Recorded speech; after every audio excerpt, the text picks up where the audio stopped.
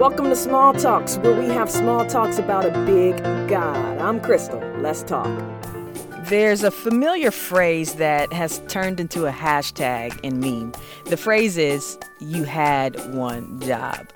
I'm sure you've seen maybe those memes online or hashtags. This is a phrase that is used sarcastically when someone utterly fails at a job or responsibility. If you ever needed some comedic relief, just go on the internet and type in that phrase and you will have some really good laughs. One example that you may see is a picture of a Filet-O-Fish sandwich from McDonald's. Now, this sandwich seems pretty basic to make. I mean, there's a bun, a fish patty, right, and a slice of cheese and tartar sauce. Well, the picture that shows up with the hashtag "You had one job" has this sandwich assembled with the cheese on the outside of the bun. Can you imagine that? Yeah, that McDonald's worker had one job and they failed miserably. And I'm curious to know the story. I don't know if they were distracted or just didn't understand the assignment, but whatever it was, they didn't succeed at their one job. The title of this devotional today is called "You Have One Job." As Christians, the Bible says that our life mission boils down to one thing. And I don't know about you, but I want to get it right. I want to do it well. I don't want my one job to be left undone. I want to hear at the end of my life, "Well done, my good and faithful servant." Now, some of you guys are thinking like, okay, Crystal, what is this one job that you're talking about? Well, Matthew 28 gives us our job description as Christians. Verses 19 and 20 says, "Go, therefore, and make disciples of all nations, baptizing them in the name of the Father and the Son and the Holy Spirit, teaching them to follow all that I commanded you. And behold, I am with you always to the end of the age." Simply put, our one job is to make disciples. So what does it mean to make disciples? Some of you may be picturing the guy on the corner with the megaphone yelling, "Repent, for the kingdom of God is near." Well, that's one way to get the job done, but most of us probably wouldn't apply for that position. If you look back at Matthew 28, verses 19 to 20, I want to zoom in on the verbs that are used in this passage so that we could greater understand what we are to do. Our first instruction is to make. Make what? Disciples. The word disciples literally means Jesus followers in this context. Now, as you know, it is a process to make anything in life. And the same is true with making disciples. Check out the process. It's laid out right here for us in this passage. So first, think about it. Before you can make disciples and teach people to follow Jesus, they have to hear the gospel, right? And realize their need for a savior.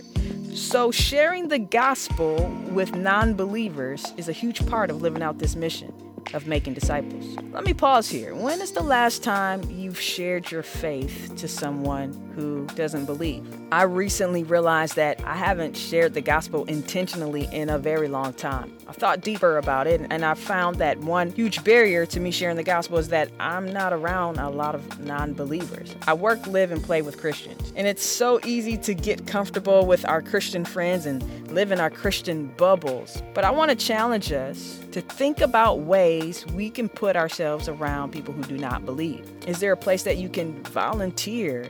Are there meetups in your area that you can become a part of so that you can begin to rub shoulders with non-believers? Okay, so sharing the gospel is a huge element to making disciples. The same verse 19, goes on to say, baptizing them in the name of the Father and the Son and the Holy Spirit. This is one huge part of the Great Commission of our job description that we tend to ignore and don't think about as our responsibility. See, after someone becomes a Christian and understands their decision that they've made, baptism should follow. And baptism is simply a person making a public declaration of their faith. And as disciple makers, it is our job to facilitate and encourage believers to make a public declaration of their faith through baptism. Now, lastly, y'all, verse 20 says, teaching them to follow all that I commanded you. This is Jesus talking here in this verse, and it says that we ought to teach people to follow the commandments of God. So it doesn't matter if you think you have the gift of teaching or not. You're called, it's your job description to teach others to follow the word of God.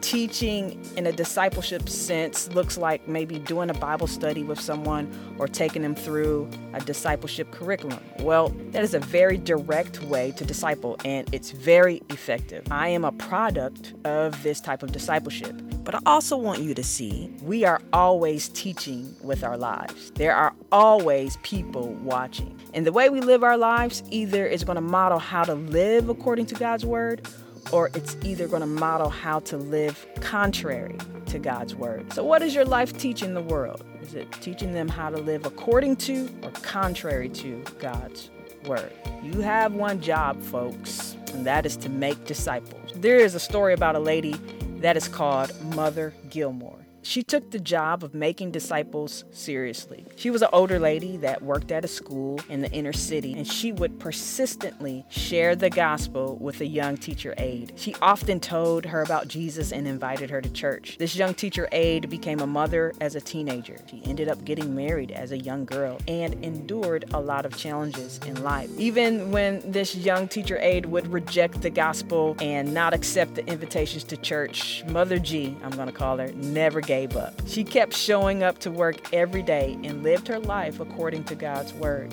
Eventually, God worked on that young lady's heart, and she came into a relationship with Jesus and joined Mother G's church. Now, I just told you the story about the lady who shared the gospel with my grandmother, Gloria Roberson. Because Mother Gilmore shared the gospel with her, she became a God-fearing mother to my mom. And my mom eventually became a believer in Jesus, and the rest is history. Mother Gilmore's one act of obedience, of making disciples, impacted 3 generations and counting. Friends, we have one job.